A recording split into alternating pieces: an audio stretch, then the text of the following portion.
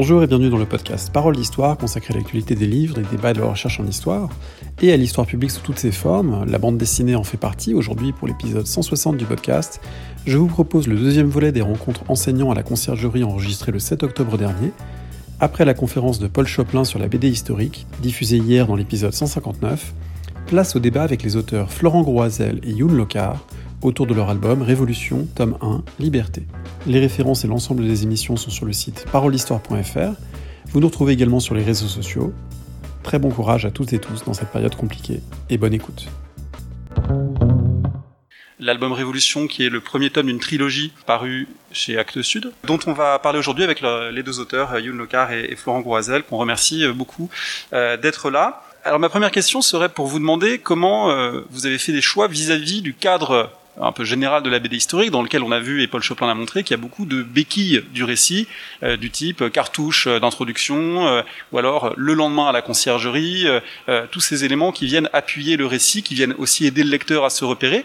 Et il m'a semblé que vous avez fait un choix qui est de mettre à distance largement ces conventions, de plonger le lecteur au départ en tout cas dans une action qui n'est pas forcément située dans le temps, dans l'espace, ou dont on va décrypter progressivement le cadre, et que vous êtes un peu affranchi de ces conventions narratives de la BD historique. Ouais, effectivement, le projet pour Révolution, c'était effectivement de pas. C'est plutôt un choix de narration en fait qui nous a amené à faire ça, parce que on n'a pas envie, mais on aurait fait d'autres BD, on en a fait d'autres où on ne se sert pas de tout cet attirail comme ça qui est possible d'utiliser en bande dessinée, mais nous c'est pas tellement une forme de narration qu'on apprécie, enfin dans notre pratique. Donc on met pas et quelques instants plus tard dans un petit carton ou on se situe pas la date et tout, et ça allait avec cette envie d'immerger les lecteurs dans un temps où on avait envie voilà de leur faire perdre un peu les repères qu'ils avaient sur la période révolutionnaire, qui est quand même un truc vu et revu, et dont à la fin il ne reste dans les imaginaires qu'une grande bouillie, où surnagent quelques trucs comme Marie-Antoinette à la conciergerie, ou la forme de la guillotine, ou des espèces de trucs comme ça qui vont être toujours présents et qui vont servir de repères. Et pour nous, y compris quand on a commencé surtout ce travail sur Révolution, on partageait tous les deux nos souvenirs de collège sur la Révolution française, tout ce qui traîne comme ça dans l'imaginaire collectif Et on s'est dit que c'était une bonne idée pour nous éloigner de ça, de plonger les lectrices et les lecteurs dans une sorte de bain sans préambule et sans date, sans chronologie, préparée à l'avance. Ce qui du coup est aussi une manière de perdre pas mal de lecteurs au passage.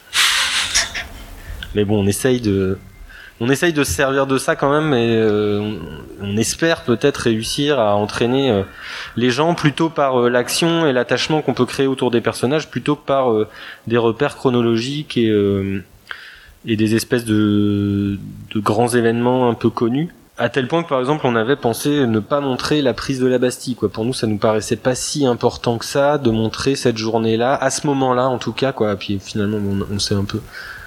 Il y a des gens qui nous ont dit que ce serait quand même pas mal que les gens aient une bouée de secours, une bouée de sauvetage au milieu de l'album.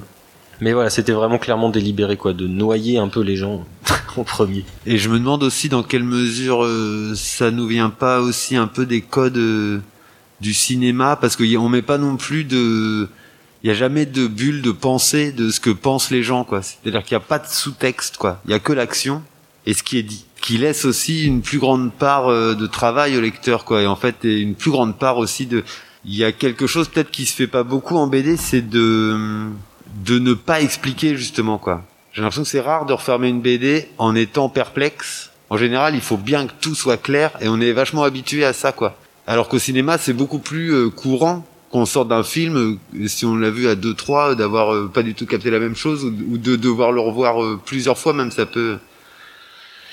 Et donc je pense que nous, il y avait aussi cette volonté-là, en fait, de pas être trop directif, en fait, de pas être trop didactique non plus, Et donc de lâcher les 3 bouées de sauvetage qui font que, on a une colonne pour montrer qu'on est en Antiquité, ou la conciergerie et une guillotine, pour que les gens soient rassurés. Mais au final, si on leur met toujours que ces 3 balises là, finalement, c'est toujours un peu redire la même chose, quoi. On préférait genre décrocher la ceinture de sécurité, accélérer. Alors vous le faites pas complètement en même temps parce que vous introduisez, vous rythmez la narration je sais plus s'il y a 12 ou 10 ou 12 séquences, mais de cet ordre-là, avec une page qui fait figurer un texte d'un personnage composite. On peut penser à Arthur Young, un personnage de voyageur anglais en France qui donne un peu quelques éléments de contexte. Vous le faites en vous mettant à la place d'un personnage plausible de l'époque qui le raconte. C'est pas le narrateur, dessinateur Deus Ex Machina qui vient faire une voix off. C'est une voix off qui est une voix in d'une certaine manière. Donc oui, cette contrainte qu'on s'était posée, donc de mettre aucun texte off, qui, j'ai l'impression, était pas hyper. Je saurais pas exactement dire pourquoi on a fait ça. En fait, le fait est qu'on a fait ça. Peut-être Florent aurait une idée plus claire là-dessus. Donc, mais pour un tel sujet, quoi, si complexe, et quand même notre volonté, c'est de traiter la période et d'en faire un peu le tour d'une certaine manière, quand même. Et donc on arrivait vraiment à la limite. En fait, ces textes, il y a 12 chapitres dans l'album, donc il y a 12 ou 11 textes interchapitres, qui étaient, je pense, vraiment rendus nécessaires, quoi. Parce que s'il n'y avait pas eu ça, vraiment les lecteurs, on est arrivé à un truc où on avait absolument besoin d'un peu de texte off quand même, et c'est des textes qui sont assez courts et qu'on a vraiment voulu le plus compact possible, qui donnent vraiment les indications à l'entrée d'un chapitre, sans lesquels... là, on coupe carrément le lien avec les gens qui essayent de nous suivre, quoi. Donc ils étaient vraiment, je pense, rendus nécessaires par ce choix de pas mettre de voix off et d'indications. Et en effet, pour quand même garder en fait, tout ce qui est dans la BD, est soumis à l'interprétation. Il n'y a pas en effet une voix qui vient du dessus, qui serait la nôtre et qui serait celle de la raison. Donc les textes sont même signés en fait d'un des personnages de l'album, quoi. C'est un personnage inventé. Enfin, en bas du premier texte, il est marqué que ça a été publié en 1795 à Londres par lui. Et donc, c'est des faux textes d'un côté, quoi. On entretient aussi une confusion, en fait, volontairement entre la fiction et l'histoire, quoi.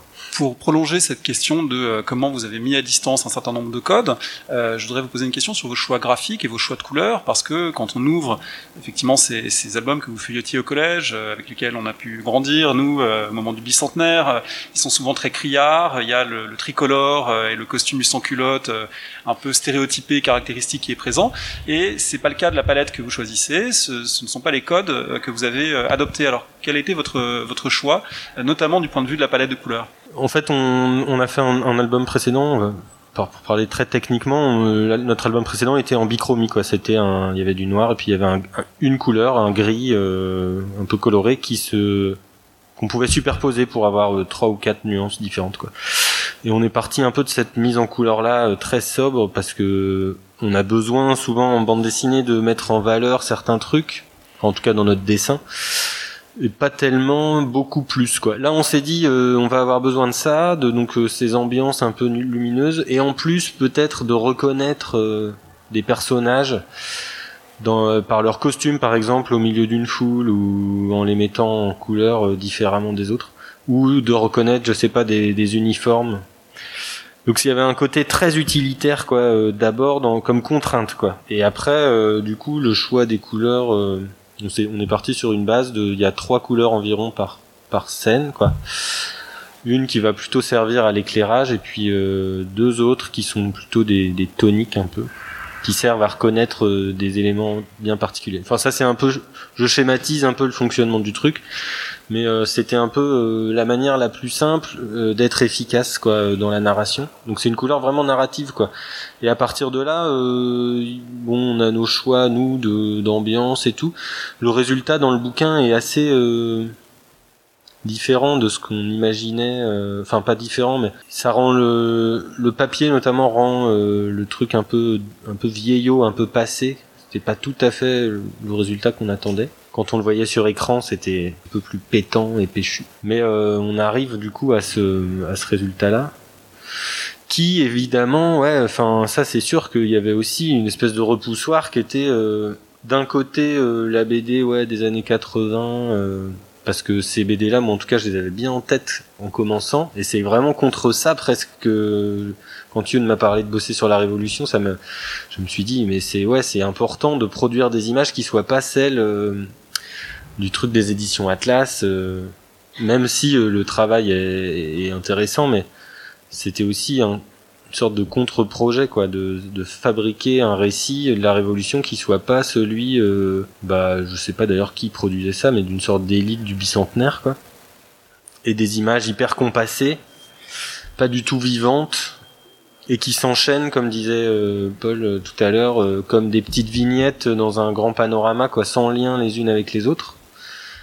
Donc il y avait cette volonté de s'inscrire en faux par rapport à ça.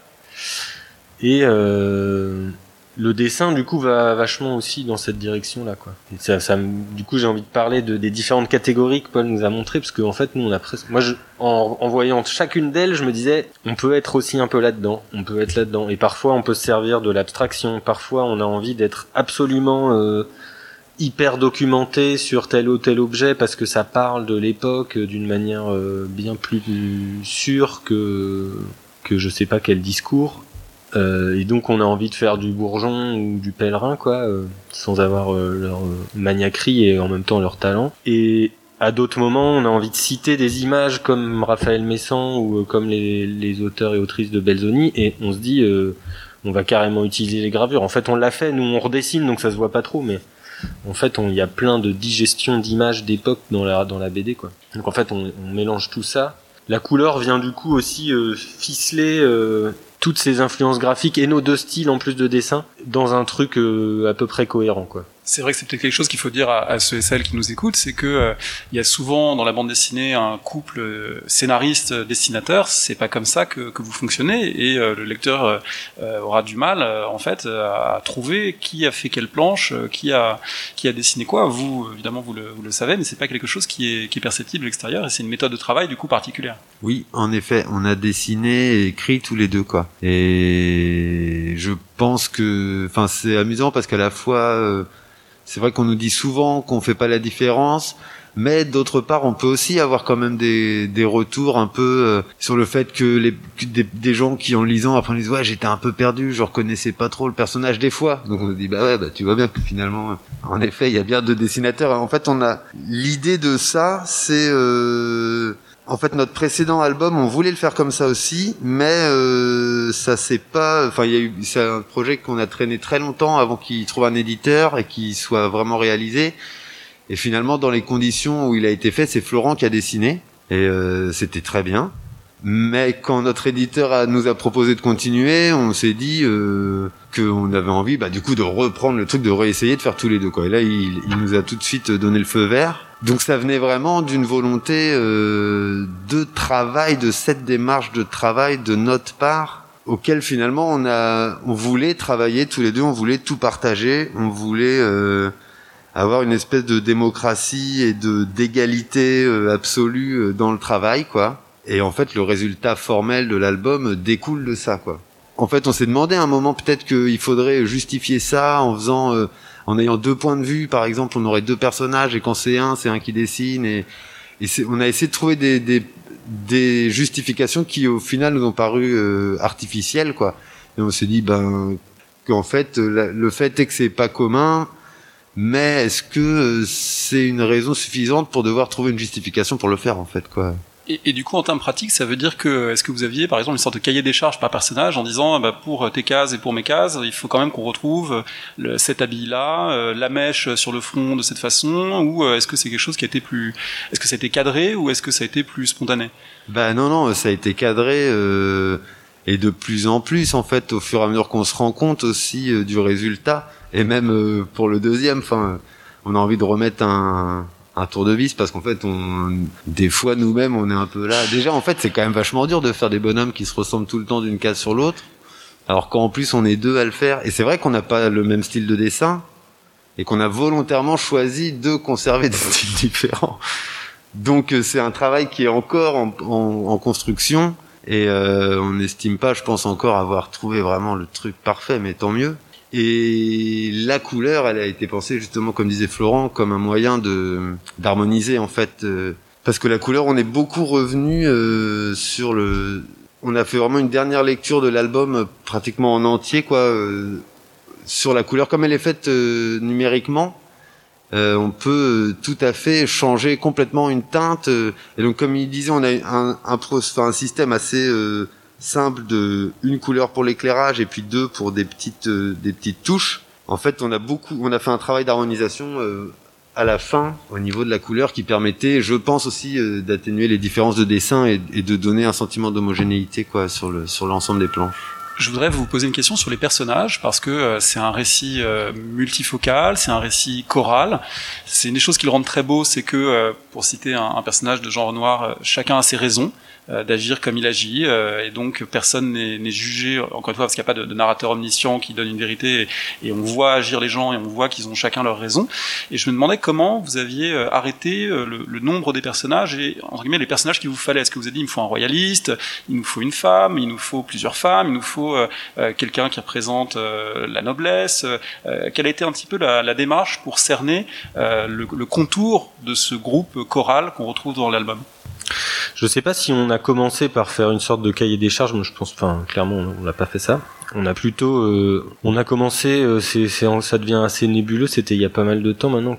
Les premières discussions tournent autour d'un personnage ou de deux ou d'un couple de personnages, et puis petit à petit les envies en fait s'incarnent et s'accrochent à des vraies personnes qu'on connaît. Nous on fonctionne beaucoup en fait en observant des gens, des caractères, des situations qu'on vit.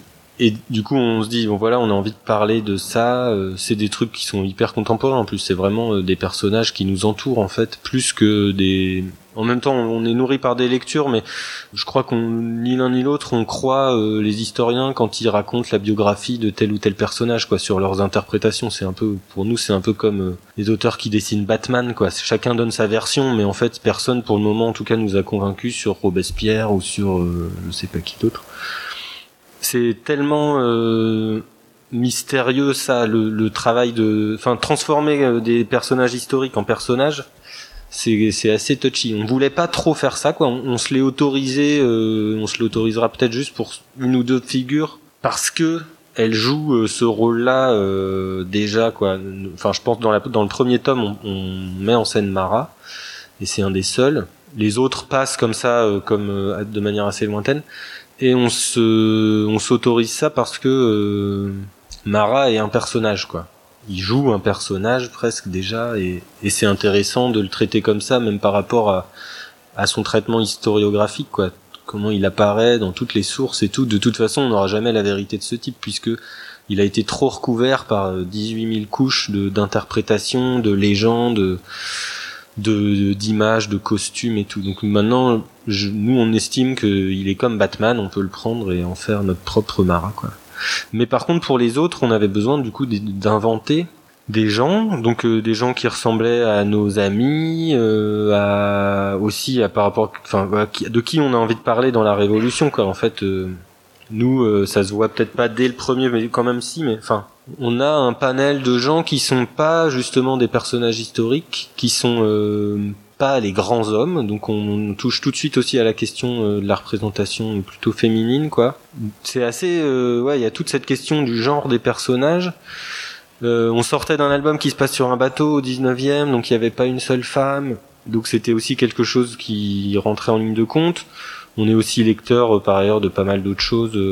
Par exemple, moi, typiquement, c'est le test de Bechdel. Je sais pas si vous connaissez, qui est Alison Bechdel, une autrice américaine, qui a fait un test. Or, si dans une histoire il y a il y a pas ou un seul personnage féminin, ça passe pas le test. Si ces deux personnages féminins ne se parlent pas entre elles, ça passe pas le test. Et si quand elle parle, elle ne parle que des personnages masculins, ça passe pas le test non plus, quoi.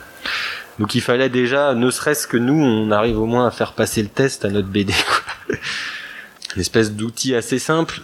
Au début, on commence comme ça, et puis en fait, ça nous pousse à nous documenter plus sur l'histoire des femmes pendant la Révolution. Ça donne aussi d'autres idées, etc. Et puis ça nous emmène dans d'autres directions sur la documentation et tout. Et puis pour l'histoire plus, de l'autre, nous on avait aussi nos personnages, on va dire qu'on suit, qui sont les bons. C'est très simple de voir de qui on parle quand on ouvre la BD, quoi. Et puis il y a un méchant, et le méchant évidemment il est royaliste. Mais du coup on a essayé aussi d'être assez honnête avec ce personnage-là et de le rendre le plus. C'est peut-être aussi celui qu'on a le plus. Faut qu'on fasse beaucoup Enfin voilà, faut qu'on comble une distance assez importante pour aller vers lui. Et du coup, on a mis aussi beaucoup d'enthousiasme et d'énergie à essayer de comprendre qui pouvait être ce personnage de royaliste ultra, quoi. Vraiment, c'est un type d'extrême droite complètement, qu'on détesterait maintenant, mais il nous semblait hyper important de le rendre crédible et de le comprendre un peu dans les méandres de son espèce de parcours politico, familial. Émotionnel, tout ça. Du coup, en vous écoutant, j'ai l'impression de comprendre pourquoi, sauf erreur de ma part, on ne voit pas le roi dans la BD. C'est parce que ce serait plausible pour aucun des personnages que vous suivez finalement de le rencontrer à ce moment-là de l'histoire, y compris ce royaliste qui est finalement quelqu'un d'extraction assez modeste, qui fait pas partie de la grande noblesse. Et du coup, c'est une BD sur la Révolution sans Louis XVI, ce qui était aussi un choix de votre part, ou ça finalement c'est une conséquence de cette focalisation sur ces personnages-là? C'était un peu les deux. Je pense que donc il y avait ce côté, il y a vraiment une des choses qu'on voulait ne pas faire, quoi, c'était remontrer toujours les trucs qu'on a déjà vus. Florent parlait tout à l'heure du fait que voilà, même la prise de la Bastille, on disait ouais vas-y on le met pas comme ça, c'est vraiment les mecs à fond la caisse et tout. Et on en a parlé avec donc Pierre Cernat qui nous a relu en fait un peu au fil de l'album. Et Pierre Cernat sur la prise de la Bastille nous a dit bah non les gars, non en fait nous la prise de la Bastille c'est vache en fait. Et il nous a convaincus et on a mis une belle grande page de la prise de la Bastille. Alors que le roi, il apparaissait dans une page, on voyait ses mains, quoi. En fait, il était cadré comme ça, quoi, comme s'il était déjà décapité dans son carrosse quand il vient se faire remettre les clés de l'hôtel de ville par le maire de Paris.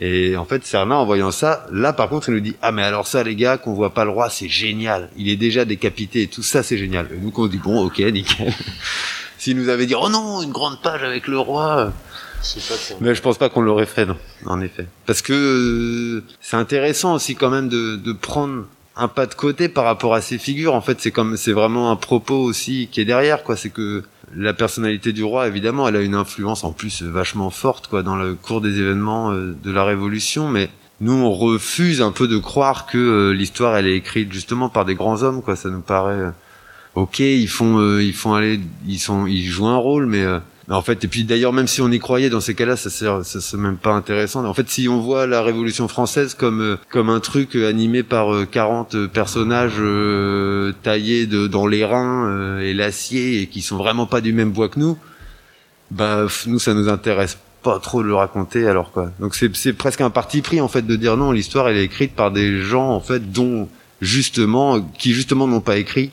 sur lesquels du coup on n'a pas beaucoup écrit évidemment. Et qui restent très mystérieux et qui en fait sont sans doute beaucoup plus universels malgré tout l'exotisme qu'a la période qu'on peut le penser quoi. Et donc nous on s'attachait à des gens.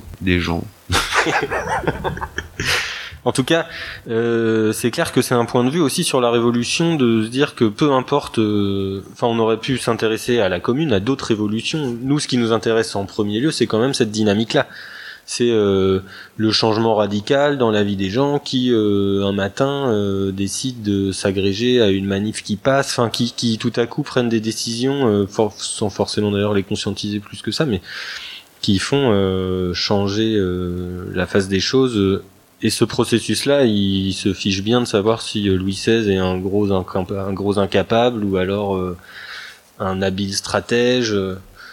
Les phénomènes comme ça, ils n'ont pas eu besoin d'attendre que il y ait eu telle ou telle personne en charge ou tel super orateur à tel moment. Enfin, en fait, c'est plutôt l'inverse. Les phénomènes révolutionnaires font apparaître les caractères et puis l'histoire après du 19e siècle vient couronner de laurier les personnages qu'elle pense les plus importants. Mais en fait, c'est déjà un traitement que nous on refuse complètement quoi.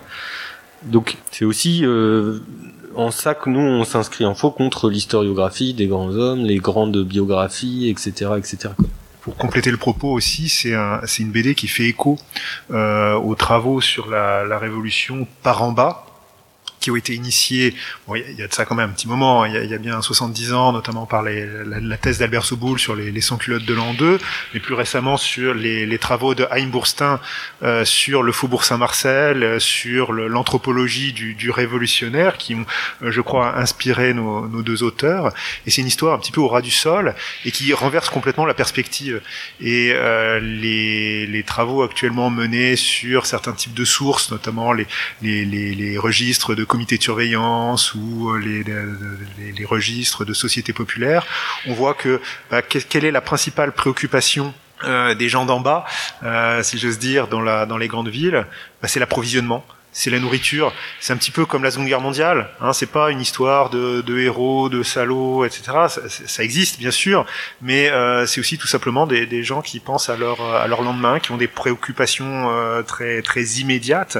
Et c'est ce qui donne de la chair justement, et ce réalisme entre guillemets de la bande dessinée, parce qu'on est au cœur du quotidien des Parisiens de 1789. En fait, c'est aussi un processus et un cheminement, parce que au départ, moi personnellement, ce qui m'intéressait dans la Révolution, c'est paradoxalement, en même temps, c'est par là que je suis rentré, puisque c'est toujours ce qu'on voit. Donc des biographies de Robespierre, de Mirabeau, de Marat et tout. J'étais là, waouh, c'est épatant en fait. Donc voilà, des tels hommes peuvent mouvoir l'histoire par la force de leur volonté et de leur concept, quoi. Donc en fait, c'est quand même aussi un peu parti de là. Et puis en effet, en se documentant au fur et à mesure, en enrichissant notre bibliographie, on a découvert Bernstein et puis Timothy Tackett et plein de gens comme ça qui nous ont fait complètement repenser notre vision en fait des processus historiques. Et pour moi, ça nous ramène un peu à quand on parlait de Bourgeon tout à l'heure et de son souci son souci maniaque de la documentation dans Les Passagers du Vent et dans ce qu'il a fait depuis.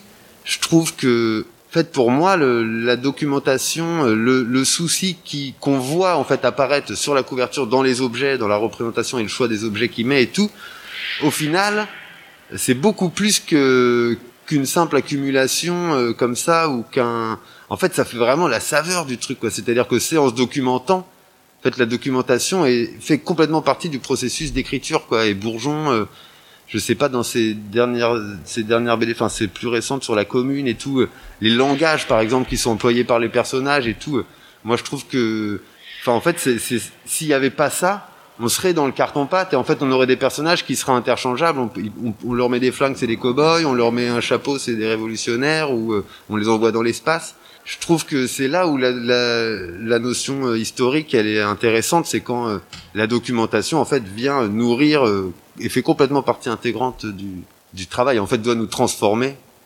Peut-être c'est ça un peu aussi. En tout cas nous sur la Révolution, faire cet album complètement transformer notre vision du sujet, quoi. Pour rebondir sur cette question du langage, elle est très intéressante en général dans la BD historique, les films historiques et dans votre album, parce que c'est très dur de faire sonner juste des personnages historiques. Parfois ça devient uniquement le verbatim de l'époque, et parfois on en a besoin pour la nuit du 4 août de reproduire des passages de textes fameux, et vous le faites dans la BD. Mais pour les gens plus ordinaires, parfois ça tombe dans le kitsch, dans l'argot imité de ce que pourrait être un langage populaire du 18e. Alors comment vous avez travaillé sur les niveaux de langue, les registres de langue? Il y a des nobles dans le livre, il y a des gens du petit peuple parisien. Comment vous avez cherché à restituer quelque chose qui ne sonne pas faux dans la bouche de vos personnages? Ben c'est un artifice on avait déjà, je pense, un peu travaillé le sujet sur notre album précédent, Éloi, là, qui se passait donc sur un bateau au début du 19e, où il s'agit de rester léger, quoi, de pas d'essayer de faire passer un niveau de langage soutenu de la noblesse, par exemple, mais donc à force de lecture, on commence à un peu être familier des tournures, des mots, et je sais pas, quand on parle de fermentation au Palais Royal, tout de suite ça fait un peu, ça sonne 18e. Et quand on met foutu bougre dans la bouche d'un personnage, ça fait argot de la rue. Mais si le personnage de la rue se met à parler que comme dans les trucs du Père Duchesne par exemple, en disant foutu tous les 4 mots, c'est très fatigant, quoi, et puis ça fait faux. Donc c'était presque le plus simple en fait. Les personnages un peu populaires, on a essayé de les faire parler comme des gens maintenant. Je pense que ça c'était aussi une manière de les faire de les rendre assez intelligibles, quoi, pour les lecteurs, et de les mettre un peu en plus en empathie. Et par contre, du coup, le langage un peu plus soutenu, c'est un espèce de mélange de tournures. C'est assez marrant, hein. C'est assez plaisant d'utiliser cette langue-là, mais c'est sûr qu'on n'a pas fait un travail sur la langue vraiment. Il faut essayer d'éviter les trucs qui vont un peu écorcher l'oreille et qui vont faire sortir les gens de ce qu'ils sont en train de lire. Je viens de voir par exemple le film de Céline Sciamma sur le portrait de la jeune fille en feu, et il y a pas spécialement de travail non plus extrêmement visible sur le langage, mais par contre il n'y a pas d'utilisation des féminins. Et par exemple les personnages féminins disent je suis joyeux, je crois à un moment. Et je pense que c'est documenté, mais quand même ça fait sortir de ce qui se passe. Tout de suite on doit avoir une sorte de réflexivité sur tiens, c'est marrant, c'est pas une erreur, c'est dans les dialogues, donc c'est quelque chose qui doit être documenté sur le fait que le féminin a dû mettre longtemps peut-être à se diffuser dans la langue française. Je sais pas, en fait, j'ai pas été chercher plus avant, mais en tout cas, quand on fait ce genre d'effet, il faut être assez conscient que il faut laisser un petit temps aux lecteurs, aux spectateurs pour se remettre aussi dans l'histoire, quoi. Si on est en plein milieu d'une scène d'action et que tout à coup il y a une espèce de truc bizarre dans les dialogues, même s'il est super bien documenté et très juste historiquement, ça va desservir pas mal la dynamique de la lecture, quoi. Donc c'est plutôt c'est pour ça que je disais que c'est complètement un peu de l'ordre de l'artifice de méthode de mise en scène, quoi. Pour revenir à la question de la documentation et du travail de recherche que vous avez fait, dont Youn parlait tout à l'heure, j'aimerais savoir concrètement comment vous avez travaillé, puisque vous avez préparé un livre, comme les historiens préparent des livres, et quand on prépare un livre, on se fait des dossiers, on note des citations, on note des dates, etc. Alors, est-ce que vous avez fait des dossiers par lieu, parisien, par thème, par décor? Est-ce qu'au fil des lectures, vous avez fait des fiches pour les livres, taquettes, tel et tel élément, etc. Parce qu'il y a un matériau considérable, aussi bien visuel que textuel, que d'idées. Donc, du coup, quel est un peu le processus d'accumulation du matériau? Comment vous l'avez rangé? Comment vous en êtes resservi? Ouais, on a fait un peu comme ça, des dossiers et tout. Après, on est parti aussi, on n'est pas formé à faire ça non plus. Donc ça a commencé. En fait, ça s'est un peu fait au fur et à mesure, quoi. Après, on est aussi deux, on a des manières assez différentes et complémentaires de travailler, quoi. C'est pas facile. Enfin, très concrètement, ouais, on s'est fait des dossiers, c'est surtout pour l'iconographie en fait, où là on a des grosses masses quand même de trucs qu'on classe sur. Donc on a une Dropbox, quoi, qu'on partage tous les deux, dans laquelle il y a des dossiers, soit par thématique, par lieu, par scène, éventuellement. Enfin, on s'est fait aussi des balades, des repérages photographiques. Il peut y avoir aussi des images qui sont choisies plus pour leur facture que pour leur contenu, vraiment de ce qu'elles montrent, quoi, parce qu'elles nous intéressent graphiquement. Dans un travail peut-être plus de citation ou de certains styles à l'intérieur de la bande dessinée, quoi. Après, le fait qu'on soit deux aussi, c'est intéressant parce que je pense que ça oriente, au niveau de l'iconographie. Pourquoi, par exemple, ces images qu'on a qui sont plus parce qu'elles nous plaisent et qu'elles nous font penser à un truc qu'on a envie de mettre dans l'album. Peut-être que si on était tout seul, on n'aurait pas besoin de faire un dossier, on le met. Mais ce qui est assez intéressant, c'est comme on est deux, et je pense que ça fait vraiment partie du processus, c'est qu'en fait, il faut toujours trouver un moyen de montrer à l'autre, en fait, ce qu'on a envie, quoi. Et donc, on a peut-être encore plus besoin de documents pour pouvoir aussi, en fait, une idée, on la valide pas tout seul, nous-mêmes, dans notre tête, quoi. Il faut d'abord pouvoir aussi la montrer, l'expliquer, la défendre. Et je pense que ça nous emmène, ça construit aussi une manière de documenter, quoi. Et après, sur la documentation plus, on va dire, de bouquins, comme disait Youn, on bosse aussi, on est assez complémentaires, mais je pense que être deux nous libère aussi beaucoup de prises de notes hyper fastidieuses. On parle énormément, quoi. En fait, on passe des journées entières à discuter, à prendre quelques notes et tout, mais moi, les notes que je prends, je les relis très peu. Et on fait une espèce de travail de sédimentation comme ça, où les choses importantes restent toujours, quoi, ou quasiment. où les bonnes idées ou les trucs qui nous obsèdent plus que d'autres, ça, de toute façon, on va pas les oublier, quoi. Et ça revient dans nos discussions, et on revient sur les sujets qui nous intéressent le plus. Et les trucs un peu moins importants ont tendance à peut-être couler vers le fond, à être recouverts par d'autres.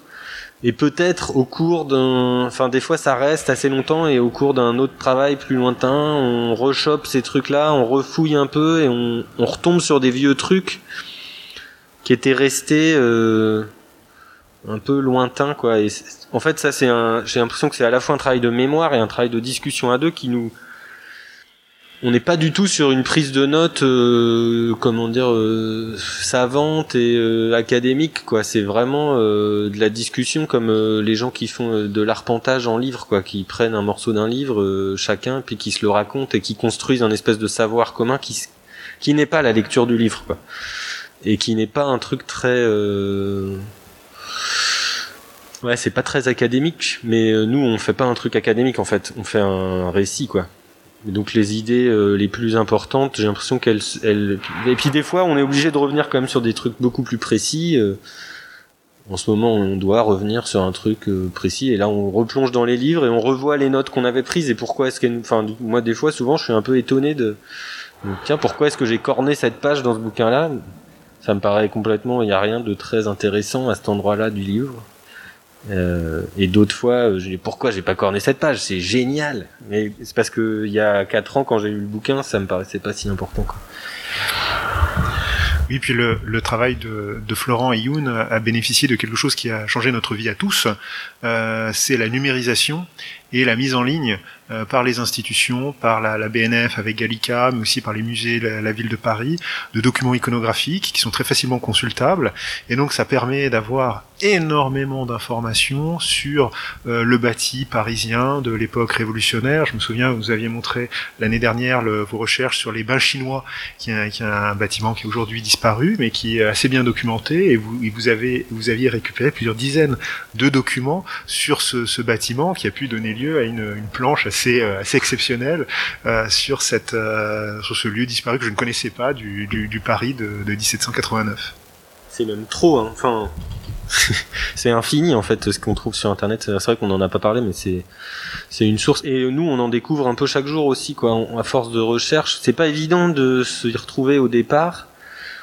On a vite trouvé Gallica, et du coup c'était un peu la manne, quoi. Et puis, depuis pas si longtemps, on est retombé justement plutôt sur les collections de la ville de Paris et du musée Carnavalet, et là c'est encore plus incroyable. Et puis il y a plein d'autres trucs, quoi. Le cadastre de 1810. Enfin, si on veut aller dans les détails, il y a moyen. Mais aussi, on n'est que 2 à faire un boulot qui, pour d'autres trucs, enfin, on revient aussi sur ce sujet-là. C'est vrai que la plupart des médias deviennent assez documentés et tout. Nous, on n'est que 2, on essaye de faire le truc le plus justement possible, mais on a besoin de s'entourer aussi. En fait, on voit, plus on veut aller vers de la documentation précise, plus on a besoin de demander à d'autres gens de l'aide. Et ce qui est bien, c'est que le premier tome étant sorti, par exemple, on a plus de facilité à demander de l'aide à des historiens, ou à des historiennes, ou à des amateurs aussi. Il y a plein de gens qui sont des spécialistes sans être professeurs d'université, quoi. Mais souvent, c'est eux d'ailleurs qui vont faire les travaux de reconstitution les plus dingues. Et ça, c'est vachement important, quoi, pour être précis. Et d'ailleurs, j'ai l'impression que c'est ce qui manque dans aussi beaucoup de productions, même souvent avec des gros budgets et tout. C'est que, à part un costume vaguement d'époque, il y a pas grand-chose quand on commence à gratter, quoi. Une question sur le contenu de l'album et certains passages marquants. Alors on a dit à quel point la prise de la Bastille était là, mais elle pourrait ne pas l'être. Finalement, c'est pas un pivot de l'histoire. En revanche, il y a quelque chose qui l'est beaucoup plus, c'est le 11 juillet, l'incendie de la barrière de l'Octroi. Alors est-ce que vous pouvez revenir sur cet épisode et sur l'importance que vous lui donnez, parce que c'est pas quelque chose qu'on a l'habitude de voir mis en avant ni dans la BD, ni d'ailleurs dans la narration historique plus généralement, alors que ça a un rôle très important dans la Révolution. Donc est-ce que vous pouvez revenir un petit peu sur ce choix ? Alors, je sais pas si dès le départ c'était très conscient que on n'en parlait pas beaucoup. En fait, nous, c'est clair qu'on connaissait pas, mais en se documentant, on s'est rendu compte que dans les quelques jours qui précèdent le 14 juillet, en fait même dans les années qui précèdent le 14 juillet, où En fait, Paris est vraiment entouré d'un mur où faut payer pour tout ce qu'on rentre dans Paris, quoi. Et donc on imagine assez aisément en fait les problèmes que ça peut poser aux gens. Et donc en fait, avant de prendre la Bastille, les Parisiens ils se portent surtout au poste d'octroi pour les détruire, quoi, et abattre le mur pour pouvoir passer sans payer, quoi, et donc faire baisser les prix dans Paris et tout, quoi. Et ça nous paraissait en fait, c'est ça, il faudrait peut-être se poser la question, pourquoi est-ce qu'on parle toujours de la prise de la Bastille, par exemple, au lieu de ça? En fait, c'est peut-être plutôt ça la question, parce que finalement, quand on lit même juste Michelet, quoi, je pense que c'est là qu'on en a entendu parler au début, parce que lui, il en parle, quoi. Et même assez précisément et tout. En fait, ça paraît avoir beaucoup plus de sens que de se porter à la Bastille, quoi, d'attaquer l'octroi. Enfin, en tout cas, si j'imagine nous, on imagine des personnages. On a un souci particulier à faire que ces personnages, en fait, ils s'engagent. Donc c'est vraiment une histoire sur l'engagement. C'est un des thèmes vraiment plus importants dans cette trilogie. Et on a un souci à ce que nos personnages s'engagent pas pour des pures idées, quoi, parce que ça nous paraît pas très ressembler à la vie, quoi. Et qu'en général, on s'engage pour des raisons. C'est comme dans l'amour, quoi. Enfin, il n'y a pas de on est bien en peine d'expliquer pourquoi finalement, quoi. Donc on cherche des raisons qui sont beaucoup plus d'ordre personnel ou d'ordre affectif ou d'ordre je sais pas, toutes les mauvaises raisons de s'engager nous paraissent bonnes, quoi. Et je vois vachement plus de mauvaises raisons de s'engager pour aller péter le mur d'octroi que pour aller prendre la Bastille. Ou alors là, du coup, si on se dit, en fait, quand on s'imagine que les gens, ce qui est le moment clé, c'est la prise de la Bastille, en effet, on imagine des gens qui sont de purs concepts, quoi, et qui vont prendre le donjon. Je pense que là, il y a peut-être un gros, un espèce de truc, une idée derrière ça, quoi. Comme si c'était naturel d'aller faire une espèce d'insurrection conceptuelle, quoi. Parce qu'en fait, il y a rien, enfin, il y a de la poudre apparemment, mais est-ce qu'ils s'attendaient vraiment? Il y en avait à d'autres endroits aussi, d'ailleurs, qu'ils ont pris aussi à d'autres endroits. Donc c'est peut-être au départ pour ça, parce que nous, ça nous paraissait beaucoup plus facile à comprendre en fait comme action insurrectionnelle, quoi. Et encore une fois aussi parce qu'on a vu que c'était une idée qui finalement, enfin pareil, pour en avoir parlé avec Pierre Cernat, ça c'est aussi un des trucs où il nous a dit ça, les gars, c'est vachement bien. Et donc c'est une piste où on se dit ah ouais, bon bah vas-y. Ok. Non, mais ouais, c'est vrai que je pense qu'il y a aussi nos lectures au départ. On a, je pense tous les deux lu assez rapidement une histoire de la Révolution écrite par Éric Hazan, qui est plutôt une histoire du coup assez sociale de la Révolution française et plutôt axée sur le peuple, concept un peu nébuleux mais quand même pertinent. Et il parlait, je pense, de ça, quoi. Nous on voulait montrer des gens qui vivent des trucs, des contraintes économiques, et c'est ça qui l'émeut à ce moment-là. Et surtout que moi je pense que c'est important, la prise de la Bastille est évidemment une vraie importance et tout, c'est pas que conceptuel en fait, mais c'est surtout l'aboutissement de 3 jours d'émeute. C'est pas juste un truc qui se passe comme ça parce que les gens le matin se sont levés en se disant ça suffit le despotisme là. C'est que il y a un contexte, quoi. C'était surtout aussi pour planter ce contexte-là que c'était important de montrer ce truc. Le démarrage en fait de l'insurrection qui n'est pas qui éclot pas comme ça tout de suite, mais qui est le résultat de plein de facteurs concomitants et d'une espèce d'ambiance un peu surchauffée, de décisions politiques foireuses, d'une menace un peu sourde. Enfin voilà, dans les 2 chapitres qui traitent de ça, on essaye de montrer tout le faisceau d'événements qui se concentrent. Et effectivement, à la fin, il y a la prise de la Bastille, mais c'est pas du tout la fin d'ailleurs pour les personnages. Il s'agit encore d'aller faire des barricades et tout. Rien n'est réglé. Nous, on voit ça d'ici. On a l'impression qu'une fois la Bastille prise, c'était la fête, mais en fait, les gens restaient en alerte absolue. Ça n'a pas du tout été la fin de quoi que ce soit. Oui, c'est vrai qu'il y a aussi ce truc de poser le climat dans lequel la Bastille est prise, où le tocsin sonne depuis 3 jours sans cesse et toutes les barrières sont en flammes et apparemment, c'était vraiment des conditions hyper particulières et hyper qui peuvent peut-être aussi expliquer pourquoi ils finissent par se sentir le courage d'aller à la Bastille ou je sais pas.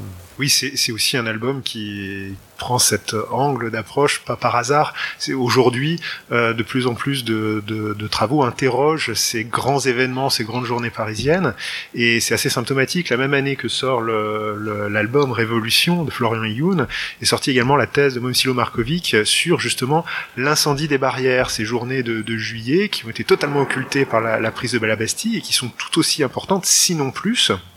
Et donc, ce qui nous amène aussi à revoir un petit peu ces grands épisodes de la Révolution et à les rendre beaucoup plus intelligibles. Et je pense notamment dans les programmes scolaires, on est encore pris en otage, par ces grandes journées. Et je pense qu'on gagnerait en intelligibilité de la période. Par exemple, ces émeutes ces émeutes aux barrières, elles font le lien avec les émeutes d'Ancien Régime. Et en fait, ce qui se passe en 89, c'est une émeute d'Ancien Régime classique, traditionnelle, avec une grande ampleur, qui va être ensuite réinterprétée par l'Assemblée nationale constituante. Mais je pense que ça aussi, c'est important pour relativiser la coupure de 89, c'est classique en histoire. Il y a une rupture, mais il y a aussi des continuités. D'autant plus qu'elle fait lien peut-être avec des choses aussi beaucoup plus contemporaines. Oui. Et qui pour les élèves sont peut-être très parlantes, quoi. Parmi les éléments contemporains dont on trouve des échos dans l'album et qui ont été des moteurs agissant sous la Révolution, il y a le thème du complot, qui d'ailleurs circule dans les rues de Paris de la mi-juillet 1789, lorsqu'on dit qu'il y a un complot des aristocrates pour renvoyer Necker, pour faire tirer sur les députés, etc., etc. Et là, est-ce que consciemment vous avez cherché à articuler la thématique qu'on connaît, qui a été travaillé depuis Georges Lefebvre et puis beaucoup d'autres sur les complots, les circulations de rumeurs sous la Révolution, entre ces thématiques du complot révolutionnaire et puis les questions qui se posent aujourd'hui autour des discours tenus sur le complot, le complotisme et les complots comme causalité ou agent de l'histoire qui se déroule. Bah alors nous, ce qui nous est apparu, c'est que au bout d'un moment même, on en avait marre qu'en fait alors à l'Assemblée et tout, mais ils parlent que de ça, quoi. C'est 10 fois pire qu'aujourd'hui, quoi. Tout est un complot. Donc dès qu'il y a un truc, c'est vrai, il y a une obsession et je pense qu'il augmente, quoi, mais qui apparaît quand même étonnamment tôt, quoi. Donc c'est clair que même au début, je pense qu'on était un peu là, bon bah ok, on savait pas trop quoi faire avec ça parce que c'était pas forcément de ça qu'on avait envie de parler, quoi, à la base.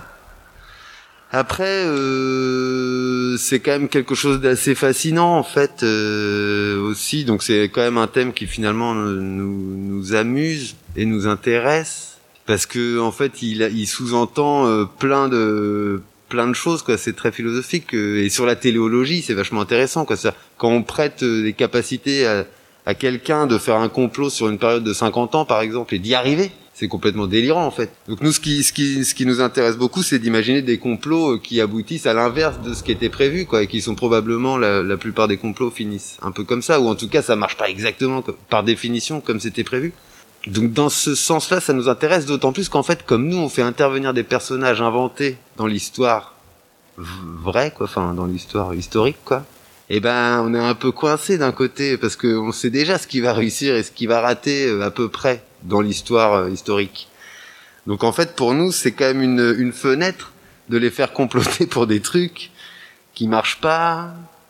En fait, c'est un outil, je pense, narratif de notre récit assez important et intéressant d'imaginer comment est-ce que, pour donner un exemple juste comme ça, comment est-ce que la prise de la Bastille pourrait être le fruit d'un complot bien voulu par des gens, mais qui servirait à un but complètement inverse du but que ça a servi.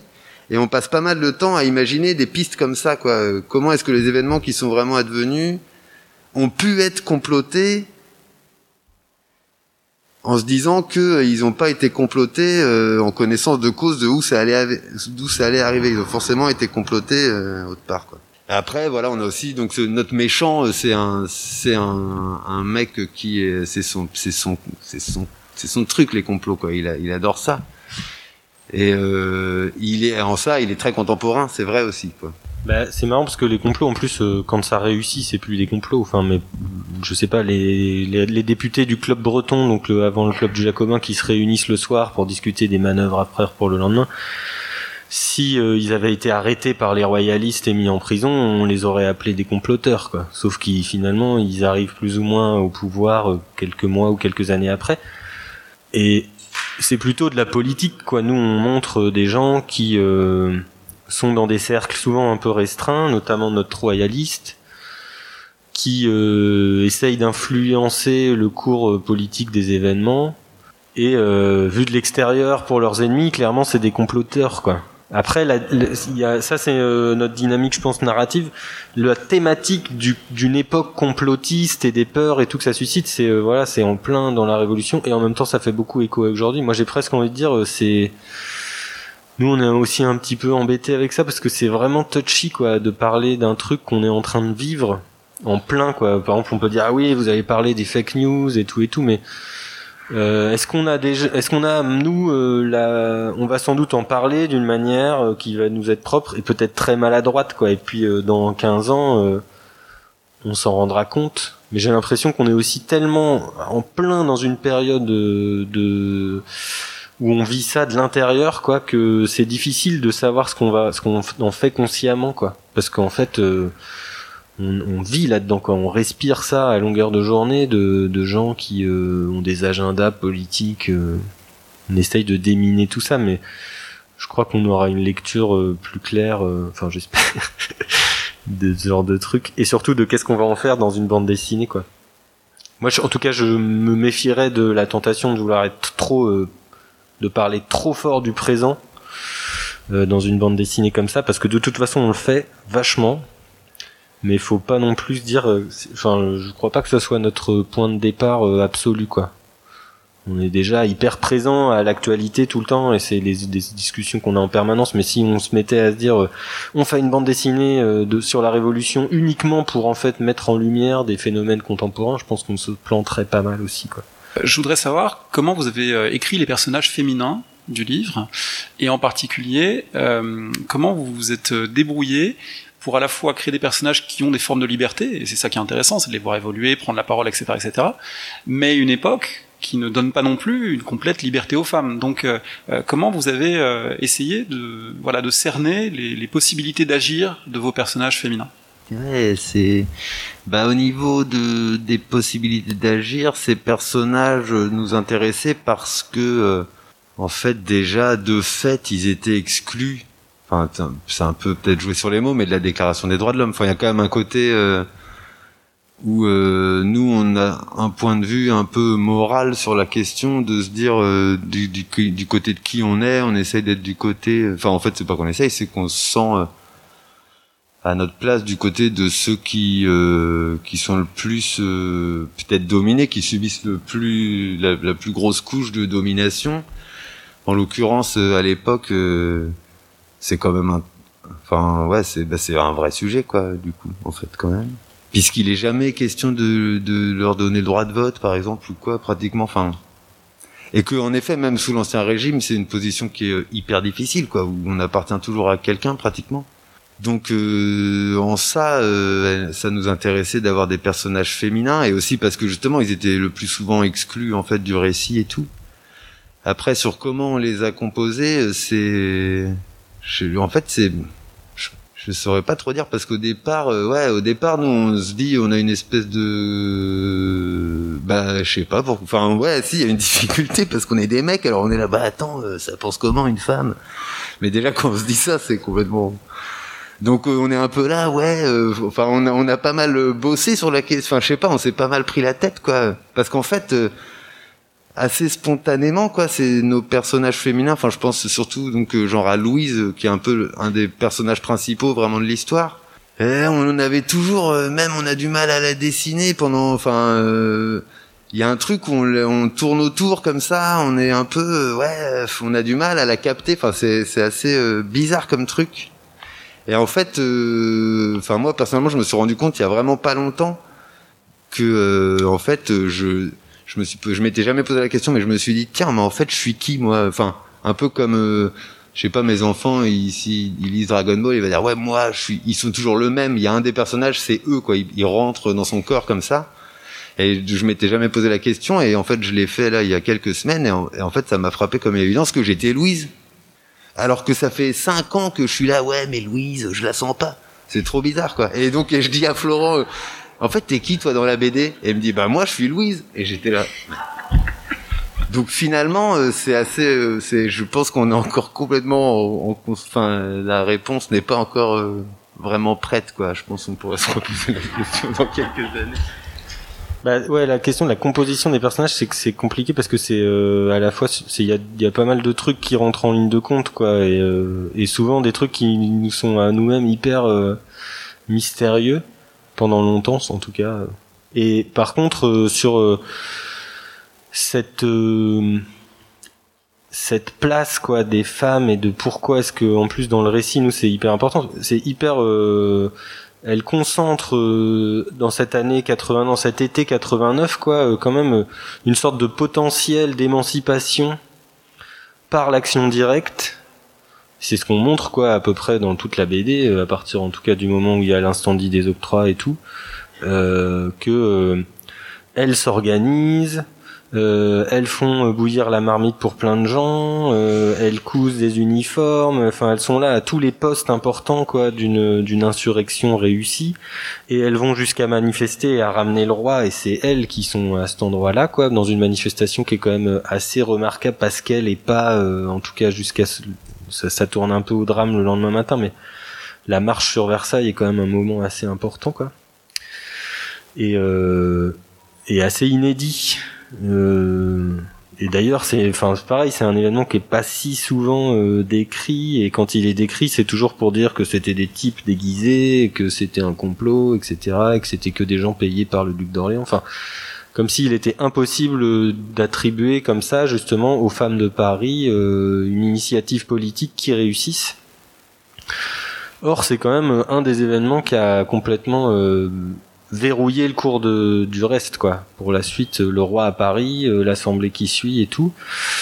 Donc ça, c'est nous, presque le découpage de notre premier tome, c'était pas tout, je pense que c'était pas du tout conscient au départ, mais finalement on a fini par le borner aussi à ça, quoi. Le mouvement d'émancipation des femmes dans cet été 89, quoi. Et en fait, les mecs se placent à des endroits, quoi, mais c'est quand même plutôt ça qui structure le truc, parce qu'elles illustrent le mieux ce qu'on veut montrer, quoi, dans cette espèce d'empowerment des gens de classe populaire qui n'ont presque pas de droits et qui n'en réclament pas en plus directement dans le langage des Lumières et tout, quoi. C'est plus une sorte d'action directe qui met au centre la vie des individus et du collectif, quoi. De l'entraide, des trucs très concrets, quoi, qui sont pas du tout des grands discours de Mirabeau et tout. Et jusqu'à le truc très concret, il faut qu'on ramène le roi et le centre du pouvoir à Paris, qu'on l'ait sous le coude, quoi. Il faut qu'on puisse avoir les yeux dessus, parce que sinon on n'a pas de contrôle. Et c'est aussi pour la suite, quoi. On va montrer, on va devoir montrer à quel point de ce moment un peu fondateur, quoi, surtout de cette marche des femmes, il y a des hauts et des bas, mais quand même globalement c'est une longue dégringolade vers un truc méga verrouillé, quoi. Et c'est le symbole de plein d'autres oppressions de la Révolution. On aurait pu aussi partir des colonies et montrer que d'une espèce de promesse comme ça de liberté et pareil de plein de grands discours, on arrive au final à Napoléon, puis au rétablissement de l'esclavage. Enfin, sauf que là c'était ça aurait été un autre bouquin, quoi. Mais en même temps on va montrer aussi ça d'une autre manière. Mais c'est un des sujets, je pense, qui va structurer toute la trilogie, quoi. C'est de montrer l'espèce de dialectique entre le désordre de l'insurrection, mais en fait qui est quand même l'institution d'un certain ordre, quoi, plutôt par le bas et par des moments assez violents parfois, et puis en réaction perpétuellement, quoi, par des gens qui se présentent comme des héros de la liberté, de l'instauration d'un autre ordre, quoi, d'un ordre qui est en fait réactionnaire dès le début, quoi. Il n'y a pas de, enfin, qui est même, d'ailleurs, il est sans doute beaucoup plus réactionnaire en 90 par exemple qu'après, mais il y a cette espèce de dialectique, et faut pas toujours croire ce que racontent les mecs à l'Assemblée, quoi. Ils ont toujours une idée souvent derrière la tête. Et voilà, c'est des trucs de domination, de remettre un ordre par le haut, par les élites, qui en fait changent peu, quoi, quand on regarde les choses un peu dans le détail. Et ça, c'est intéressant aussi de se pencher sur la vraie vie des personnages comme Haim Burstein le fait, parce qu'en fait, on se rend compte que le personnel politique, en dehors de tel ou tel petit exemple qui fait très justement moderne, de dire regardez ce pauvre ouvrier, il est devenu député à la fin. En fait, il y en a peut-être eu 2 des mecs comme ça. La plupart, c'était des gens qui se replaçaient d'un truc à l'autre. Enfin, il y a eu des renouvellements de personnel politique, mais c'est pas non plus central, quoi. Alors que par contre, l'irruption de femmes dans le processus et qui vont même jusqu'à voter de manière informelle la Constitution de 93, bah ça, on l'aura plus jamais avant un certain temps, quoi. Et ça, c'est une dynamique venue d'en bas, qui part pas d'ailleurs de nulle part, quoi, qui a une histoire aussi. On n'explore pas les racines de ça, mais quand on parlait des émeutes du XVIIIe siècle tout à l'heure, c'est une longue tradition de lutte populaire, quoi, qui se sont toujours à peu près finies dans le sang ou par des pendaisons ou je sais pas quoi. Là, en l'occurrence, le 14 juillet, elles sont plutôt victorieuses mais il y a aussi des gens qui l'ont payé, quoi. D'ailleurs. Une toute dernière question peut-être pour laisser aussi un temps d'échange avec la salle. Est-ce que vous pouvez nous dire quoi que ce soit sur le processus en cours d'écriture du tome 2, ensuite du tome 3? Vous avez dit tout à l'heure que vous êtes sur je sais plus si vous avez dit sur un obstacle, ou en tout cas sur un gros dossier que vous êtes en train de travailler. Voilà, comment c'est en train de se passer pour vous? En fait, très précisément, si on fait une mise au point aujourd'hui là, donc on s'est beaucoup documenté, on a eu accès en fait suite à la sortie du premier tome à pas mal d'opportunités en fait d'avoir de l'aide d'historiens ou on a fait une résidence à Visy où il y a le musée de la Révolution française et il y a un centre de ressources sur la question et tout. Donc, on a eu accès à plein de nouveaux documents et tout. On a fait une phase de documentation comme ça. Puis, on a commencé à écrire notre scénario. On a beaucoup écrit pendant le confinement. Et en sortant du confinement, on avait à peu près fini. Et puis, on a fait aussi un peu d'autres trucs, niveau boulot aussi, un peu chacun de notre côté. Là, on avait commencé à dessiner les premiers storyboards et tout. Jusqu'à se rendre compte que et en fait il fallait peut-être réécrire un peu, donc on a commencé à réécrire, puis du coup on s'est rendu compte qu'il fallait peut-être se redocumenter un peu, donc voilà quoi, il y a une espèce de côté sinusoïdal comme ça où chaque truc demande c'est vrai, un pas en avant, 3 pas en arrière, et ça se construit un peu comme ça, donc là on est là-dedans quoi, dans le truc qu'on pensait déjà avoir commencé de dessiner, mais en fait, ce dont on parlait tout à l'heure, c'est juste, c'est au moment de la fuite du roi. On me dit, en fait, j'ai envie de, comme on dit toujours la fuite du roi à Varennes, mais en fait, c'est pas la fuite du roi à Varennes, c'est la fuite du roi, quoi. Il est parti, quoi. Et donc, là, on était en train d'écrire là-dessus, et on se rend compte que, il faut, pour notre petit théâtre de personnages, il faut qu'on sache mieux, en fait, ce qui se passe à Paris, ce qui se dit dans les journaux, ce que font les gens dans les clubs, à l'Assemblée. Donc on revient sur de la doc et puis on rebouge 2-3 briques du scénar et... Ce qui veut dire qu'on va retrouver Virgile, Abel, Louise... Après, on retrouve pas tous les personnages, mais quand même la plupart. Mais pas mal de temps après, par contre. Comme on n'a pas... Enfin si, on a parlé un peu de la temporalité. Le premier tome, il se passe sur très peu de temps. Parce qu'on a envie de suivre des personnages dans leur vie quotidienne, quoi. Et que pour ça, on peut pas les trouver... une fois le 14 juillet, une fois le 5 octobre, une fois... Ça n'a pas de sens, quoi. Et je pense que c'est l'écueil dans lequel tombe pas mal de récits de la Révolution, quoi. Et puis, de l'histoire en général. C'est d'être un peu dupe, comme ça, de la chronologie, quoi. Alors que nous, on vient aussi, on regarde plein de séries et tout, en tant que raconteur d'histoire, on voit bien que ce qui nous intéresse, c'est pas tellement le contexte, et plus de s'attacher à des personnages sur le long terme. Là, on a 3 bouquins assez denses, on a vraiment le temps de faire ça, quoi. Du coup, de la même manière, ça va nous obliger à concentrer le récit à d'autres moments, mais la Révolution dure en 5-6 ans, enfin ça dépend des découpages, mais on peut pas traiter toute la Révolution semaine par semaine, donc on doit faire des grandes ellipses aussi, quoi. Mais ça sert aussi à la dynamique un peu série, donc là ça va être la saison 2, quoi. On retombe sur la plupart des personnages. Le temps a passé, ils ont sans doute changé de place, ou pas forcément, mais en tout cas s'ils sont au même endroit, ça dit quelque chose aussi. c'est aussi une manière d'essayer de s'interroger sur les découpages traditionnels. Nous, on n'a pas forcément de réponse, mais les 2 années qui suivent 89, la plupart du temps, sont très peu traitées, comme ce qui se passe pas il y a pas de journée, des grandes journées d'insurrection, des grands événements, quoi. Et jusqu'à quasiment la fuite du roi, justement, il n'y a pas de gros trucs qui viennent bouleverser la vie quotidienne, quoi. Il y a un travail à l'Assemblée qui continue, qui est assez long et fastidieux et pas très facile à raconter. Et en même temps, nos personnages, eux, ils continuent de vivre pendant tout ce temps-là leur vie, quoi. Donc nous, on va essayer de raccrocher les wagons comme ça. Il y a aussi il y aura aussi, même si on n'a pas commencé du coup à vraiment dessiner les pages et tout, mais on pense aussi à ça. Enfin, quand Florent disait la saison 2, il y a un changement. Enfin, les choix esthétiques qu'on a fait pour le premier, qui étaient plutôt baroque, les espèces de trucs un peu, des murs tout tordus, il y avait un côté comme ça très fourmillant, très grouillant et tout, ou très super chargé dans les salons plutôt aristocrates ou à Versailles et tout.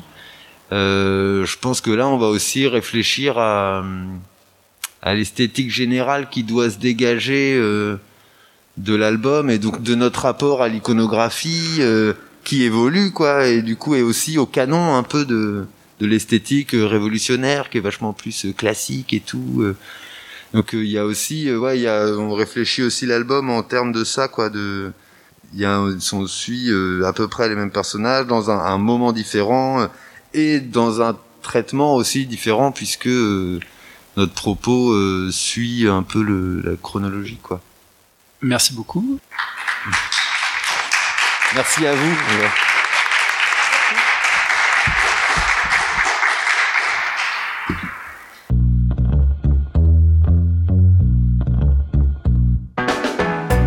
Merci de nous avoir écoutés. Rendez-vous sur le site www.paroledhistoire.fr pour toutes les informations sur le podcast, pour vous abonner, écouter ou télécharger les autres émissions.